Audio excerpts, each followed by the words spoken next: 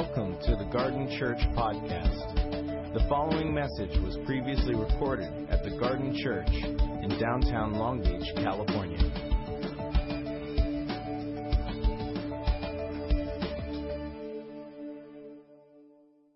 This morning I'm going to do two things. The first thing I want to do is introduce our new series, Markers of the Garden. Second thing I'm going to do is talk about Jesus, the first marker. But in order to kind of introduce the series, I just thought it would be helpful for you to kind of hear a little bit of our story. About 5.5 years ago, we began as what would become the Garden, a meeting in an old church basement on 4th and Elm. We met in homes, we met in coffee shops, we met in parks, and we didn't have a mission statement, we didn't have a website, we didn't have a 5-year vision plan, we didn't have a budget or lots of people. But what we had from the beginning was a reality, the ultimate reality. We knew that Jesus lived. He lives, and we wanted to live for him. All we had when we started was Jesus and this great mission field called Long Beach. And from the beginning, we knew that it was going to be about Jesus and our vision would be about him. And so we saw Jesus and this great mission, and we saw a city that desperately needed a Jesus-loving community. So when we came, we were gathering at the rescue mission. We were praying in homes. We were praying at different old churches, just trying to figure out what we were about. We were throwing parties for men living with HIV and AIDS in group homes. We were doing beach cleanups, and we were just trying to figure out what it meant to actually live out what it means to be church together. That's where the story began. It started there, and then what happened along the way is people started giving their lives to this. People started moving from Newport Beach houses to Long Beach, from Redondo, from Los Alamitos to inner city Long Beach to be a part of whatever this thing was that was unfolding without a name, without a clear mission, without any clear path to get involved or anything like that. And it started to take on a life of its own. And that's when I look back at the early days of our church, which is really it will be 5 years in October officially. But I see people that began to give their lives and leave a church of 7,000 people to be a part of 20-something, 30-something people, pouring their lives out to a city that desperately needed it. And as I was thinking about the series, I realized that there are theological convictions that have shaped our approach to ministry in Long Beach. The way we read Scripture, the way we see the mission of Jesus, the way we relate to one another and do family and hospitality, the way we want to constantly pour our lives back out to God's mission and to those that are hurting, those that are suffering, those that don't belong to anything. Those are theological statements, and it's really a theological vision for how the church ought to operate and be. And I realize that I carry a lot of assumptions, and some of us that have been here for a while, we carry a lot of assumptions. So this series has really been about articulating what we've always been about in clear and concise ways. From the beginning, all we had was Jesus. We didn't have stage lights. We didn't have budgets. We didn't have people. At the end of the day, we just had him. And, for me, I just want to say this, that the way the story begins shapes the story that you tell. How the story begins always shapes the story that you're telling. And so for us, I always want to remember where we began and how we began and why we began, because the beginning is always the most important. So this is kind of a reminder. So the next 6 weeks is a series. The series is designed to reorient our church, us, on our mission and values and culture as a church. These are markers that you'll find in everything we do. Community groups, Sunday gatherings. Why do we call people forward to get prayer? Why do we sing songs? Why do we pass buckets? It all has to do with our theological vision for what God's trying to do in this city. And my hope for this whole thing is that you would embody these markers. That as a community, we would be anchored around these words that are more than words. And the markers of the garden are Jesus, worship, mission, family, the Spirit, and generosity. Jesus, worship, mission, family, Spirit, and generosity. And so for us, that's what this next 6 weeks looks like. And it's so important that you're here. I think this is a very important series for us to define the next season, the next 5 years of our journey, okay? So welcome to Markers of the Garden. Our first marker is Jesus. Our first marker is Jesus. Jesus, see, as a community, we are marked by the resurrected Lord and Savior, Jesus Christ. That is the foundation of our church. If, people come to me and they always want to know, what's your doctrine? What's your theological belief statements? And it's really interesting because the creeds throughout history have done a great job of articulating the basics of faith. The Nicene Creed, the Apostles' Creed, the Evangelical Statement of Faith, all these things are really important. But there's flash photography in here. Thank you. It's okay. But for me and for Paul... Hey, remember, you're off social media. What's going on? Oh, she's sending it to my mom. My mom's not here. She's recovering from surgery. But so for me, when you look at Paul, his summary of his theology is Jesus. Do you know this? And so for us, here's something I want to just make sure you understand, that the sum of all our theological beliefs is Jesus. And I want you to wrap your mind around this. He is the living, breathing God who exists forever. He is everything for us. He is the God that continues to live and is present everywhere. It's not some philosophical belief system that we buy into in Christianity. It is a person who has been revealed in human history. His name is Jesus Christ of Nazareth that lived 2,000 years ago. Died on a cross and rose again.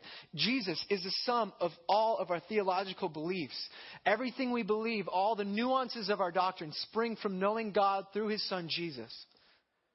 He's the reason we exist, the goal we aim for, the explanation of life. Everything we do should directly reflect this core belief. It's all about Jesus.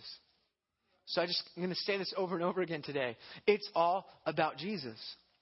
And I want you to know this. When we make that statement, there are a lot of other Jesuses out there. And this morning, all I want to do is clarify who we're talking about when we talk about Jesus. You with me? All right. So when we talk about Jesus, we're talking about a very particular person. And I know that even in this room, even in our own experiences, we have various distorted views of who God is. Do you know this? Some of you worship the angry judge, the sin manager, the cosmic traffic cop who's waiting for you to mess up so he can come in and prove to you that you're not worth it. Do any of us hold these kind of particular views of God? The God that is distant. He's the absentee landlord. We all carry in these particular views of Jesus. And even in the world today, Jesus' name is used all throughout the church.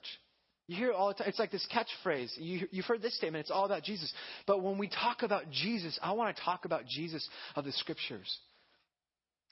So the assumption that I bring as the lead pastor is any theology, any statement of faith, anything that we claim is authoritative, it has to come from the Bible. It has to be from the Word of God. It has to come from the source itself, which is the Scriptures. And so I'm passionate about Jesus, as you can tell, because I've sat down for 2 seconds. I'm passionate about the Scriptures, and I want our church to be passionate about both of those things. And allow God, Jesus, allow the Word to just go into our lives and fill us and fill our mind, our thoughts, our energies. And so when we talk about Jesus this morning, I just want to talk to you for a little bit about the Jesus that is revealed in history, the Jesus that is revealed in the New Testament, the Jesus that is revealed to us that we are rooting ourselves around. Okay, are you guys with me on that? So I'm just going to have a few verses to go through, a couple of statements, and then we'll invite response after that. Sound good? Colossians chapter 1. There are so many statements about Jesus. There are so many passages in Scripture. And I love Paul in particular because he was a church planner. And he wrote some books and letters to the church to encourage the churches that he planted. And as he writes, he always gives, his form of writing is something called the indicative and the imperative, where he would say, this is the gospel. This is the ultimate truth. Now you have to live in response to this. Either you live in response to this or you don't. That's how he wrote. And so in chapter 1 of Colossians, he writes to this church and he just has this unbelievable statement about who Jesus is. So when we talk about Jesus, this is the Jesus that we're talking about. Verse 15, the Son is the image of the invisible God, And if you want to say amen after some of these, go ahead, okay? I'm just giving you free permission to just agree with what Paul's writing. The firstborn over all creation, for in him all things were created, things in heaven and on earth, visible and invisible, whether thrones or powers or rulers or authorities. All things have been created through him and for him. Amen. He is before all things. And in him all things hold together. That is good news. If you can't keep your budget together, he holds that together. You can't hold your marriage together, he holds that together. Your body is literally falling apart. He holds that together. That's the Jesus we're talking about. This is good. He is, and when the Greek word for all things, it literally translates all things. Just so you know, just giving you some lexicon work there. He is before all things. In him all things hold together. And he is the head of the body, the church. That is such good news for me. Because I've blown it so many times in the last 5 years, and I promise I'm going to keep blowing it. I'm going to make mistakes. I'm going to say we're going to go after this thing, and it might not work out. You know why? Because I'm flawed. But I'm not the head of the church. Jesus is the head of the garden. And our job is to align ourselves in prayer, in work, in action, in every aspect of our lives, to align ourselves to him and do our very best to keep up and not get in the way. Jesus is the head of the body, the church. He is the beginning and the firstborn from among the dead, so that in everything he might have supremacy. For God was pleased to have his fullness dwell in him. God was pleased to have his fullness dwell in him. All his fullness dwelt in him. And through him to reconcile to himself all things. That word reconcile is things are meant to be together, but they're separated. And God, through Jesus, has reconciled everything, all things, back to himself through Jesus. And how did he do it? It says, and through him to reconcile to himself all things, whether things on earth or in heaven, by making peace through his blood shed on the cross. This is the Jesus we worship. This is the marker of the garden. This kind of God. You with me? And then Paul goes on and he says, I love this. He wants to add it so you know who he's talking about and what it means for us. Once you were alienated from God and were enemies in your minds because of your evil behavior. So if you've ever lied, if you've ever said a false truth, or you've ever manipulated a conversation, if you've ever talked back to your parents, if you've ever talked down to your kids, if you ever snapped at your wife, if you ever did something that you knew you shouldn't do, if you're addicted, if you're stuck in a place that's full of evil and sinful behavior, if you've looked at pornography before, all of that has made you an enemy of God. But because of Jesus and what he did on the cross, you are no longer alienated. You are no longer alienated. What he says is, but now he has reconciled you by Christ's physical body through death to present you holy in his sight. You're all holy. If you say yes to Jesus, Paul's word for it is hagioi, is the Greek word. And it's where we get the word saints or holy ones. When Paul writes to the church, he doesn't say, you sinners, shape up. He says, those that have been power washed from the inside out. Is that good news? If you continue in it says holy in his sight, without blemish and free from accusation. If you continue in your faith, established and firm. Do not move from the hope held out in the gospel. This is the gospel that you heard and that has been proclaimed to every creature under heaven. Now that's a confident writer, I'm just going to say. Paul's literally saying every creature in heaven has been preached this gospel under heaven. And Paul became a servant for it. So when we talk about Jesus, we're talking about the God who created all things. He reconciled all things to himself through the cross. We're talking about Jesus that we were separated from, but did everything he could so that we could walk in right relationship with him. Not just right relationship with God, but with each other and with our own selves. With all of creation, as Paul says in this case. So in Colossians chapter 1, one simple observation is Jesus is everything. Would you agree? So, I want to look at John's gospel because there are so many great passages. I'm just trying to identify, again, the Jesus we're talking about. Because whether you know this or not, there are Christians who say that Jesus didn't really raise from the dead.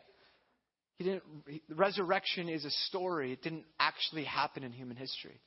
We don't believe that. We believe actually Jesus was raised from the dead physically, and his body is physical, and that he reigns with God as God, and his life that he offers is for us. Are you with me? I'm just clearing up some of the misconceptions.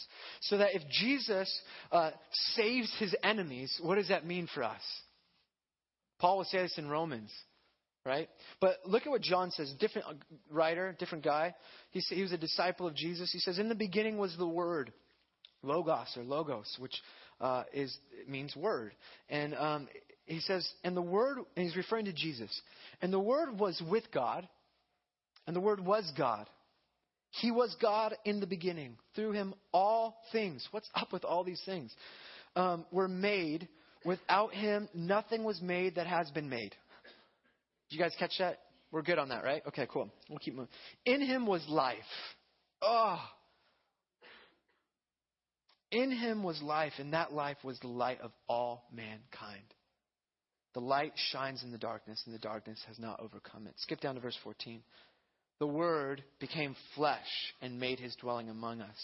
We have seen his glory and the glory of the one and only Son who came from the Father, full of grace and truth. When we talk about Jesus, we talk about the Jesus who was before all things and in all things. The Jesus who was with God and is God and created all things. The Jesus that, as Eugene Peterson writes in this passage, he translates verse 14 this way. The Word became flesh and blood and moved into the neighborhood.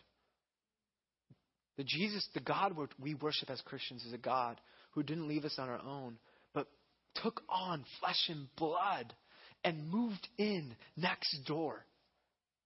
That's the God we're talking about. So when we talk about practically how do we organize ministries, how do we begin to do budgets, how do we gather and worship, how do we minister to Franklin neighborhoods, we're talking about taking on flesh and blood and moving into the neighborhood and acting and living like Jesus did and continues to do through us. That's the marker. The marker is to live like Jesus, to surround our lives with him and move forward. Are you with me? So this is the Jesus we're talking about. We're talking about this Jesus. Acts chapter 2, verse 36. I love this line because it's helpful for us. When Jesus ascended into heaven and the church begins in Acts chapter 2, we talked about this. Peter's first message, he proclaims to the audience or those outside wondering what's going on. You guys are speaking in tongues. You guys are drunk. He's like, no, we're not drunk. We're intoxicated with the Holy Spirit. So I guess we are drunk.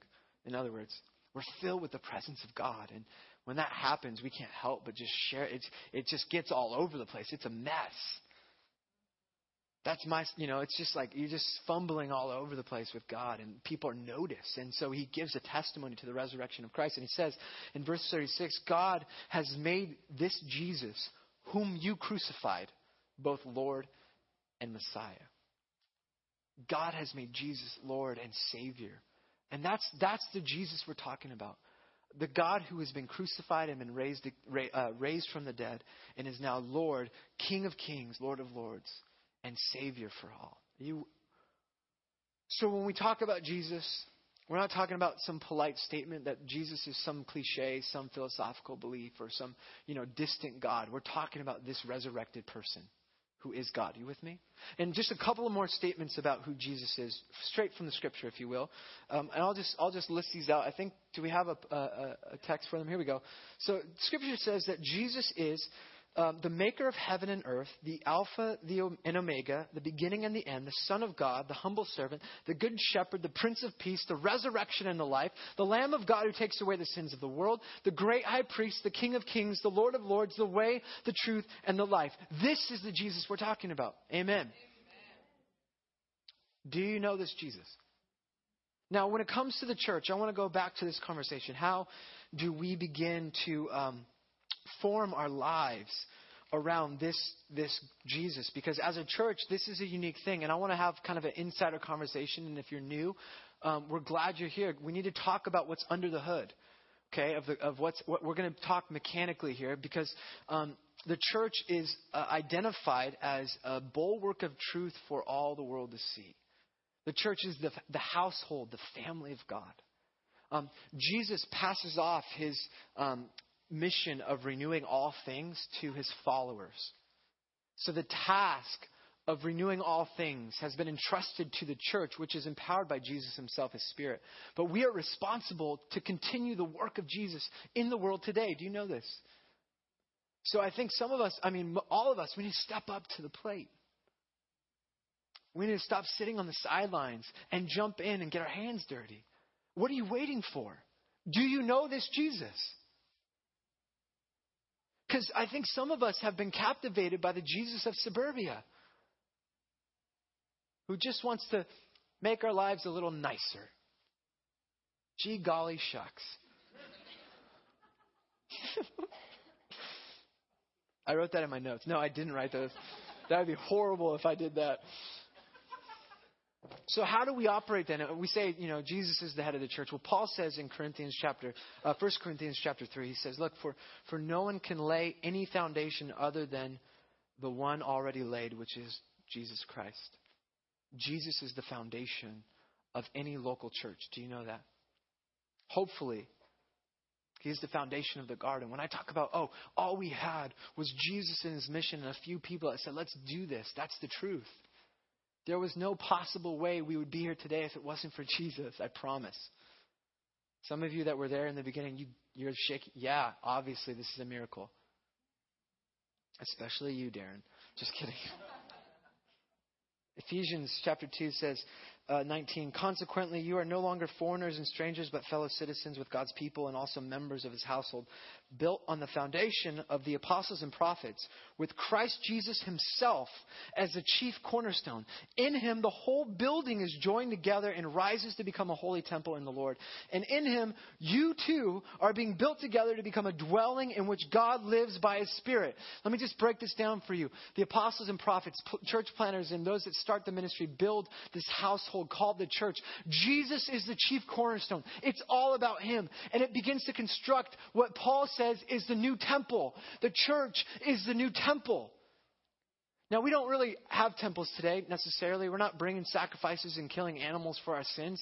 We're not seeing the sacredness of space in a way that says this is where the divine and the ordinary interact. This is where God meets with his people. That's what the temple represents. It's a place of holiness. It's a place of truth. It's a place of justice.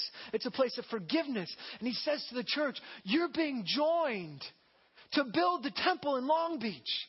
You are the temple for this city. God's not planning a church. He's building a temple. You are it. So he can dwell here. So he can dwell here. He can dwell here. Come back to that. Jesus is the foundation and our cornerstone. He's the head of our church. He is what we founded on. We are empowered by him through his Spirit to continue to proclaim his message and do what he did. The garden believes that Jesus lives and that we should all live for Jesus. Jesus is the Son of God. He is the way. He is life. There is no life apart from Jesus. I promise you that you will find yourselves empty if you pursue anything else other than Jesus Christ. He is grace, meaning that he empowers you to do what you can never do on your own in the first place. He is resurrection. Every story that's being told is a story of a possible resurrected story. When you come to the end of yourself, he gives you another chance. He brings redemption and renewal into your lives, into our story. This is the story that's being untold. Jesus is hope, not the cure from whatever disease you have. He is the ultimate hope. He is Savior, meaning you can never save yourself from anything. Even if you go to AA, you recognize the step number one is I'm powerless over my own addiction. And then eventually there's a higher power up there. That's Jesus. Jesus is love. And his love is too good to be true every time. I promise you that. Jesus is enough. Jesus plus nothing is everything. Jesus is future. For those of you that are scared of dying, you will live for eternity with Christ. Do you know that? You have no reason to be afraid. No reason to worry about future outcomes. You have no control, but you do have Jesus. Jesus is possibility. This is my favorite one. I wrote this for me. We live in a world that's full of despair, but Jesus is possibility. It's like I love playing the what if game with my wife. What if we won the lotto? What would we do?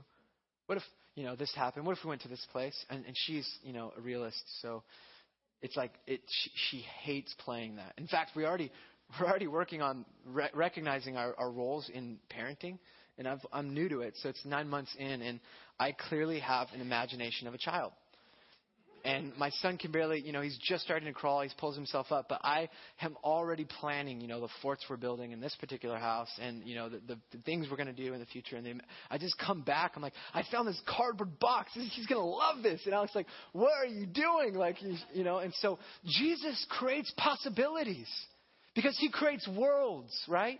He spoke the world into existence. If all things are held together, what does it mean for you to live empowered by this God who wants to empower you with life and every possibility imagined?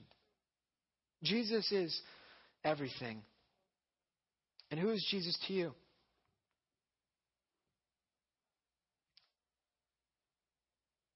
Who is Jesus to you? In the Gospel of Mark, the whole book transitions when Jesus asks his disciples, who do you say I am? Who do you say he is? You see, I need to let you know that Jesus is not some accessory. He's not some addition who comes to somehow improve your life. Jesus, you have to, if you don't recognize Jesus comes to give you a whole new life, then you fail to understand the Jesus we're talking about. If your faith in Jesus doesn't cost you every aspect of your life, then you fail to recognize the Jesus of the Scriptures. For those of you that want a new beginning, you're here and you want a new beginning, I just have to tell you, it's simple. Come to Jesus. You don't need a new marriage. You don't need a new car. You don't need a new boat. You don't need a new house. A new house isn't going to give you a Genesis. Jesus is going to give you a new start. He's going to give you a second chance, a third chance, a fourth chance. This is the Jesus we know. He's a God who is with you, a God that's ahead of you, a God who's for you, a God who's behind you. It's not just about accepting that reality. Following Jesus will change your life for eternity. Do you know this? It's not just about, okay, God, it begins with just this unbelievable grace. This is the God we worship. And Jesus says, yes, come to me just as you are. And then he says, now I want you to live life with me. And this is what we see all throughout the Scriptures. He wants you to continue this revolution that began with whispers of a man being forgiven of sins as he was lowered down through a thatched roof. He invites you to carry on what he was doing when he touched the leper. Instead of proclaiming it, he actually touched the leper and healed the leper. He wants you to continue to do what he's doing. He wants you to say yes and invite as many people along with you. And he says God's kingdom has come. His reign is here. His way of life, the one marked by beauty and justice and peace and forgiveness and love and joy. The life that is life, it's available for you. But not just for you, now through you. Your life becomes the one that just continues on to usher in joy and healing and peace and justice and love and grace and forgiveness to the rest of the world. He wants you to tell everyone. It's like he says to you, hey you. Yes, you. This life's going to come through you. The life that you see here, it's going to happen through you.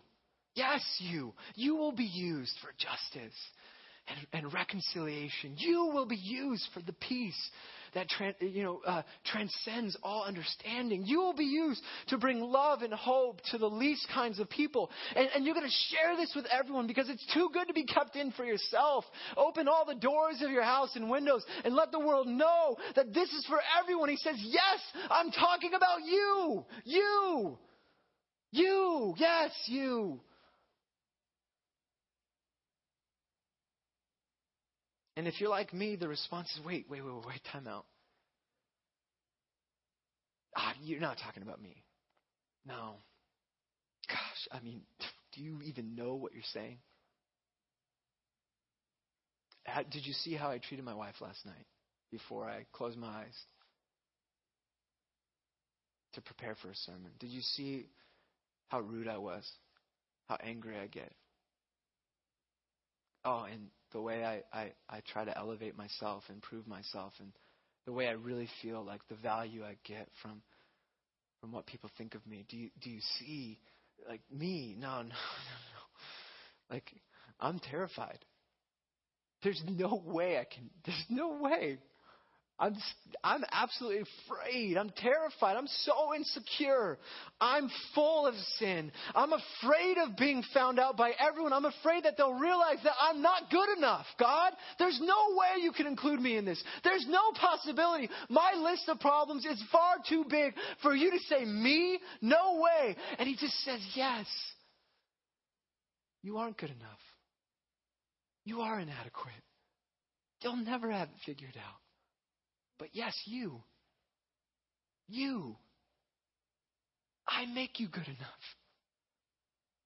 I take away that shame and fear. Those problems that you don't think I know about, I know every single one of them. In fact, that costs me a lot. And that's why I simply have to say, yes, you're exactly what I'm looking for.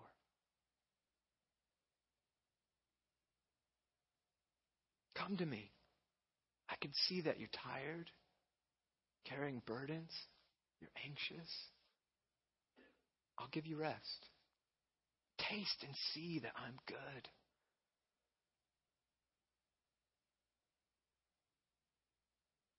Do you know that Jesus?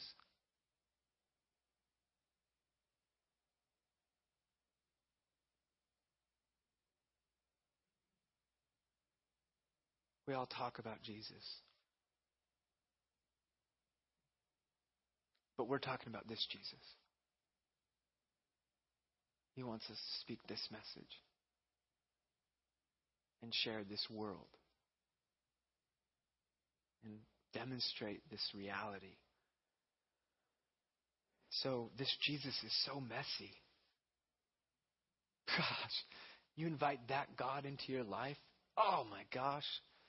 Your world's turned upside down. I promise you that. It's not come to Jesus and he'll sort it out. Well, he will eventually, but it's going to get far messier than it ever was. Because now you're aligning your life, your parenting, your week, your schedule. You're waking up early. You're going to bed late. You're giving money to guys on your date night because that's what Jesus would do. I mean, you just don't know what else to do but to allow him to invade every aspect of your soul and every aspect of your being and your thoughts. And then he invites you to care for the poor and to go after the lost and touch the lepers. And that's so super uncomfortable. That's insulting to my sophistication. That's the Jesus we're talking about. So at the Garden Church, we simply want to say we're all about that Jesus. And if you're looking for a different one, I know a lot of great churches. This is the church we're talking about. This is the God we're talking about. I love how N.T. Wright summarizes this. He says this: if you want to know who God is, look at Jesus. If you want to know what it means to be human, look at Jesus. If you want to know what love is, look at Jesus. If you want to know what grief is, look at Jesus. If you want to, and go on looking until you're no longer a spectator, but you are actually part of the story, which has him as a central character. This is my invitation to you. This is the beginning of a fresh season for the church. This is a fresh season for Long Beach, I believe it. Churches are saying that around the city. It seems like there's a receptivity to the gospel again, and maybe to the church as well. And I just want to say our vision is to show people this Jesus. Our mission is to lead people to become fully devoted followers of this Jesus. My hope in this series and in this sermon is this. If somebody comes to you and says, I want to know what God's like, you could say, just, hey, come hang out. I want to see this living God. Hey, come to the garden. No, just come hang out. You could take a friend and you know that they're going to encounter the living, breathing, resurrected Jesus Christ because of how we are, because of how we live, because we believe in this Jesus, because our lives are marked by this Jesus, and you can't argue against it. All you have to do is show up, and you know Jesus is going to confront that person. I want this church to be a place where if anyone comes in with need and pain and brokenness and hurt, hey, come on. It doesn't have to be a program. It doesn't have to be an email. I can be confident. And if I brought a stranger into this place on Sundays or whatever community group, that need would be taken because that's what Jesus would do.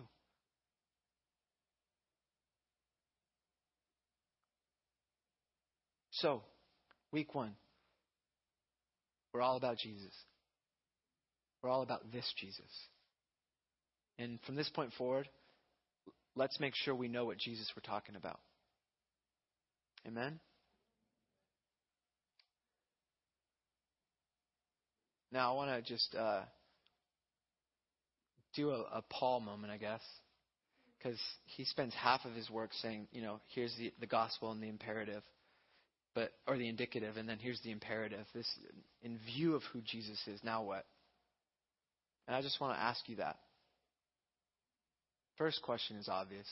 Do you know this Jesus? Do you believe in this Jesus? And if you've never said, I believe, I want to believe, then I want to give you an opportunity just to publicly say, you know what? From this point forward, I'm going to figure out who this Jesus is. Would you just raise your hand right now?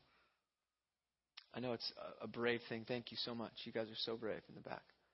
Just raise them up high. This is a day we celebrate. Let's give them up for the couple in the back. We're going to pray for them.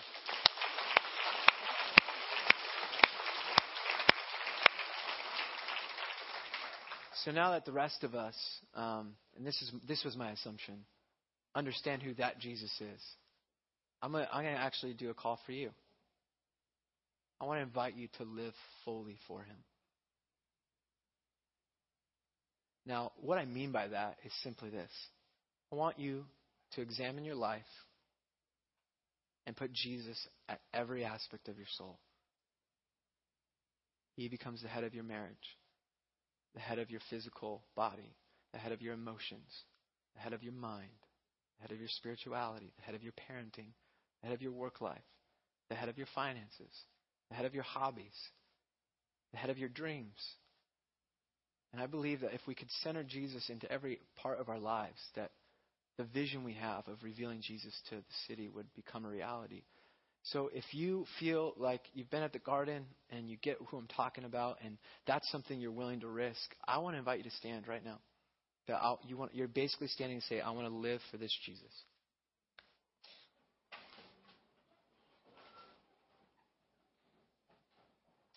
Now, I just want to remind you that this Jesus will cost every aspect of your life. It is costly. It is not easy. You will suffer hardships. I promise this. So if you want to sit down, go ahead. I'm serious. I'm not messing around anymore. We're not messing around. We got work to do. I'm giving you an out. Then pray with me this prayer. Lord, I dedicate my life to you.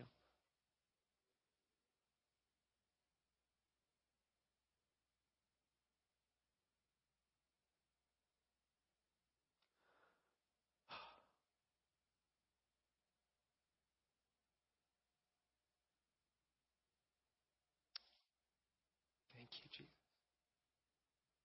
Thank you, Lord, for your forgiveness. Would you invade every aspect of my soul and release me into your world to continue your message and your mission? Would you fill me with the power of the Holy Spirit? Pray in Jesus' name. All God's people said, amen. Thank you for listening to the Garden Church podcast. For more information about the Garden Church, visit thegardenlb.org.